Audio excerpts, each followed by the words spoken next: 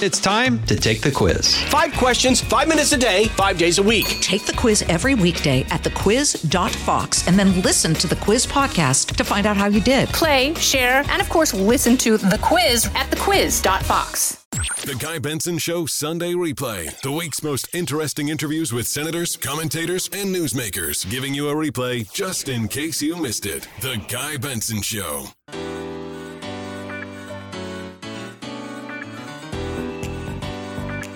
As we begin our final hour here on this Wednesday, I am thrilled to welcome for the first time to the Guy Benson Show our next guest, Georgia Bulldogs legend, pro football star, Heisman Trophy winner, businessman, and now Republican nominee for the U.S. Senate in Georgia, Herschel Walker. Herschel, it's great to have you. Welcome. Hello there, Guy. How you doing? Thank you for having me on. I'm delighted to have you, and I have to tell you this before we get into politics. My best friend in the world, Mary Catherine Ham, is a Georgia Bulldog. She bleeds red and black. She's dragged me down to Athens a few times, and it's an incredible experience. We went to the Rose Bowl together the year that they beat Oklahoma. So I'm not a Georgia guy. I'm a Big Ten guy. But as far as the SEC is concerned, I pull for Georgia, and she would kill me if I didn't start the interview by just saying, "Go Dogs, she loves you." And so I wanted to pass along that message before I got into trouble. Well, thank you. The Dogs are playing well, and I know she's got to be happy. I'm happy. I think everyone in Georgia are happy about that, and they're going to continue to play well. I think Coach Smart has done a very, very good job, and the players really seem to really like him, and they respond to the way he coaches. You know, I actually meant to ask you about Kirby Smart here. Since we're on the topic of football, obviously they finally did it last year and got over the hump, beat Alabama, won the whole thing. And then they come out of the gate this season. They're not ranked number one in the country, right? That's Alabama again. They got Ohio State ahead of them. Then they come out and make the statement that they made in Atlanta against a top-ranked team, number 11, Oregon. It wasn't just a solid win. It was just an absolute beatdown. I wonder if there's maybe a chip on their shoulder, still not quite getting the respect that I think they should have earned with a national title. Well, I think Coach Smart has got them just ready to play. I think when you go into camp during the summer, you get you guys ready. And he had a lot of guys coming back the same as Alabama did, but I think he just gave those guys a chance to be a little bit sharper than a lot of people. But Alabama still have a great team. Ohio State still have a good team. And I always want to be the guy that's not ranked number one right now because it's tough to say it number one. But I think Georgia got a very, very good chance of staying at number one and really fighting it off. But it's going to be tough because in the SEC they come after you every week. Yeah, there's no doubt about that. You've got a target on your back if you're number one. You're already the defending champs. I guess last question about college football before we move on. I'm curious because I didn't start really following college football until I went to college. Back in 2003, I was a freshman. I went to Northwestern in Chicago, Big Ten Conference, and I just fell in love with the game. And I still have my season tickets. Even though I don't live in Chicago, I go to as many games as I can. And even in the course, and the reason for that preamble is, even in the course of my years as a fan, which is almost now 20 years, which kind of blows my mind, I've seen the game change pretty dramatically, especially in recent years. And I just wonder what you make of some of the changes in college football and what some of the biggest differences are from when you were an icon and a star at UGA. What do you think are some of the changes that are good about college football, and what are some of the changes that you might not like as much about the game? Well, I think one of the biggest changes you see right now is the guys have gotten bigger, they've gotten faster, and they're really throwing the ball around a lot more than when I played because, you got a lot of good athletes out there. And, I was telling people about Georgia last year, and they got the same team this year. They are a very big team that is very fast, and that makes a big difference. When those guys are moving to the ball the way they move and playing the speed that they have, it becomes a very physical game. I think when you start talking about what I don't like about the game, right now, I think it's very, very hard for me to accept that they're going to pay players to play in college football. I think it's going to separate a lot of players And, I think the guys got to go out and get accountants and all things like that. So I think that may change the game a little bit that I may not like as much. But, but I think the players are going to do well. I'm still out praying for the game to be a good game. And Saturday, I think everybody on Saturday saw a lot of good teams that play. And I'm excited to see college football start back up. Well, from one playing field to another, you're running for Senate. First-time candidate for public office, which is sort of, a plus and a minus in a lot of voters' minds. You are famous and loved in the state for football-related reasons. You have this big reservoir of goodwill. I think a lot of people are tired of career politicians in a lot of ways. You're an outsider. You're different.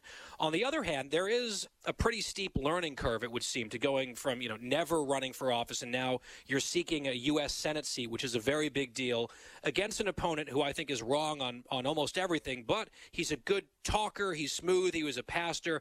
I'm just wondering how that learning curve is going for you. And you've got the October 14th debate that people are talking about already. What are you doing as a first-time candidate to prepare for that debate? And I think the stakes are pretty high for October 14th. Well, first of all, I'm listening to the people a great deal. I'm listening to the voters. When I decided to run, the first thing I decided to do is I was going to try to get around to all 159 counties and listen to what the people had to say.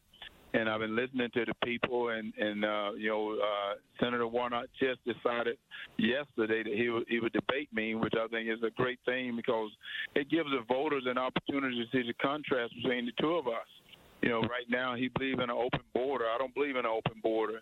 He have called our men and women in blue thugs and bullies, and I think our men and women in blue have done an incredible job, and they've made it very, very tough on them right now when they defund the police. We have some men and women in blue that's out risking their life every day to keep this country safe. And then, he said that you can't serve the military and serve God at the same time. And yet, our military, when you start talking about our military, that's the reason we're the strongest and greatest country in the world. We've got the best military in the world. And from the great speech, the peace to strength, well, our military is our strength. And right now, this administration seems to be making us weak by some of the decisions that they've made. And Senator Warnock is right along with Joe Biden. He's voted with him 96% of the time, which I think is headed in the wrong direction. And the people are saying that exact same thing, that they're headed in the wrong direction.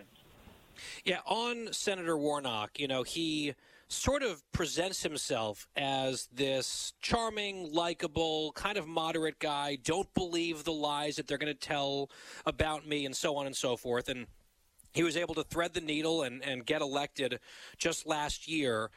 In that time, since he's been in the United States Senate and he's voted the way that you just described with his party, with this president, almost 100% of the time, do you think the people of Georgia are now sort of catching up with the game here? Because he seems, at least from my perspective, where I sit, to be significantly to the left of where most Georgians are, but that's not how he presents himself. How are you going to try to push back against this image that he's created? Well, one of the things is, the media is never going to be my friend right now. Years ago, the media used to love Herschel Walker. And I would talk about myself in third person, but they used to love Herschel Walker. And today, because I decided to run on a Republican ticket, now they don't like me that much, so they're never going to be my friend. So I have to get out and do what you call old-fashioned campaigning. I'm going around to all the different counters, meeting with the people, letting the people know what I can do, but also letting them what Warnock is doing as well. He pretend to be helping you out, and yet he's caused this problem. And I've said that he is a wolf in sheep's clothing because he pretends that he's this great guy and he's this pastor, and he used that to think that he's Dr. King. And I said, Dr. King thought it's not the color of your skin, but the content of your character. But it seems the only thing he try to decide on is the color of someone's skin. Well, I disagree with that. Right now, we're good people here in this country, and we got a lot of good people. We got some problems, but we can solve those problems together. But it seems like this administration and Senator Warnock believe that we're very racist and we're a terrible country. But I want people to know that we're good people, that we have a lot of great people here, and we're not a racist country. We have our problems, but we can solve those problems together. And as the great saying, go together we stand, divided we fall. And I want Reverend Warnock to know that, Senator Warnock to know that we got to go out and continue to fight together because things are already hard enough. They've called this an economy problem that they've caused. They made things very difficult on Georgia. When you're out on the campaign trail, and you said you're just doing events every day, you're traveling to every county in the state, you're listening to people, what are you hearing? Because, the media tells us, these are the top issues, and they focus on certain things over and over and over and over again. Some of them are big issues. Some of them maybe not as big, but they're hyping them up. When you're talking to voters across the spectrum in your state, what are the issues, what are the concerns that come up most often? Well, the economy is going to come up a great deal. The economy is going to come up because people got to afford groceries. Gas prices was up. Gas prices was up. They came down some now, but they're going to go back up. I think when people get their utility bill, they're going to see that their utility bill is probably double or triple. And, the food is still up, trying to afford food. And, kids just started back to school. You see that school supply costs more. So this economy is terrible. And yesterday you saw our president out celebrating about almost saying that the economy has decreased, and he having a party about it. It is terrible. That's what is so sad, that they've got you to believe. Don't believe your lying eyes. Don't believe what you hear. That's not true. But I want people to know that this economy is still headed in the wrong direction. Another thing people worry about is crime. You see it every day on your television. That's what's so sad. You see crime that they picked up because they voted on these soft on crime judges. Judges that thinking that it's okay to make criminals heroes, make all men and women in blue like they're terrible people. And, they're not supporting them. They don't have their backs. And that's one thing I am going to do. I want the men and women in blue that I'm not just saying this because I'm running for office, but I will always have your back. I'll always support you. And that's what we need now is for our elected officials to support our men and women in blue. And the third thing that they talk about is men and women sports. The guys, Senator Warnock, that I'm running against voted to put men and women sports. Well, people don't want that. They don't want men and women sports. They want our kids to go to class and learn how to read and write, not go to class and worry about having wokeness in our school. And those are three of the major things people are talking about. And I want to just say this. We're not a border state here in Georgia. We're not a border state, but one thing that people need to know is 70% of the drugs coming across the border goes through Atlanta, Georgia. It goes to Atlanta, Georgia. That is absolutely amazing to me. And when you're listening to our Vice President, Ms. Harris, the other day, he said the border is secured. Yep. And everybody know this border is wide open. And, Senator Warnock know this border is wide open, but they continue to say this border is secured, and they continue to make you believe lies when they're doing one terrible job in destroying not just the state of Georgia, but destroying this United States of America. Herschel, I want to ask you one more question. Senator Warnock is your opponent, and recently we had Governor Kemp on the show. He's been on the show many times, and he was also had a few choice words about your opponent. He's not a fan. Governor Kemp is running against Stacey Abrams, a very prominent woman in your state. A little while back, she said, and she and Warnock are peas in a pod, running on the same ticket, basically, on the Democratic side. Stacey Abrams said that Georgia is the worst state in the country to live in.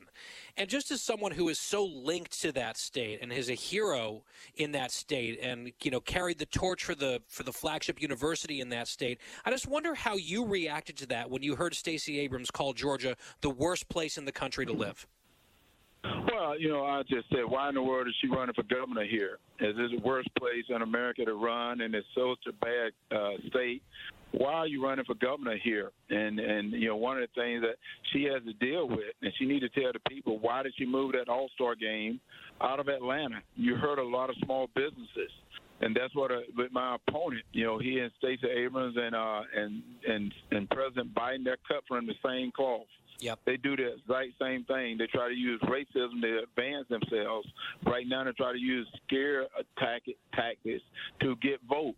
And that's what they continue to do. They're trying to get votes. They're trying to scare people. They're trying to use these different tactics.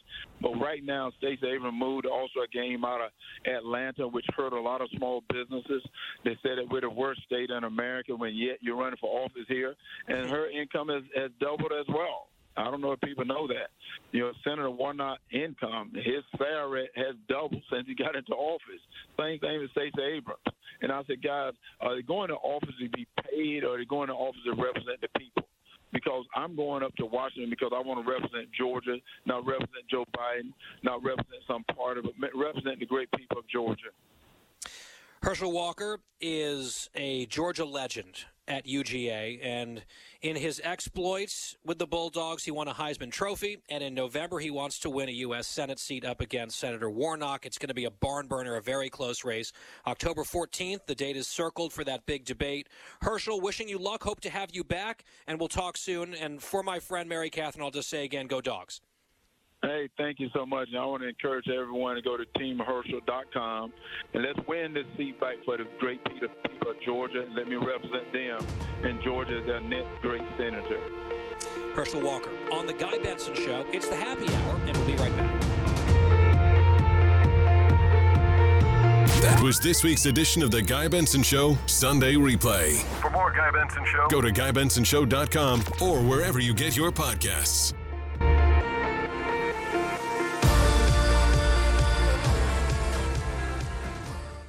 Listen to the all-new Bret Baier podcast featuring Common Ground, in-depth talks with lawmakers from opposite sides of the aisle, along with all your Bret Baier favorites like his all-star panel and much more. Available now at FoxNewsPodcasts.com or wherever you get your podcasts. Listen to the show ad-free on Fox News Podcast Plus, on Apple Podcast, Amazon Music with your Prime membership, or subscribe wherever you get your podcasts.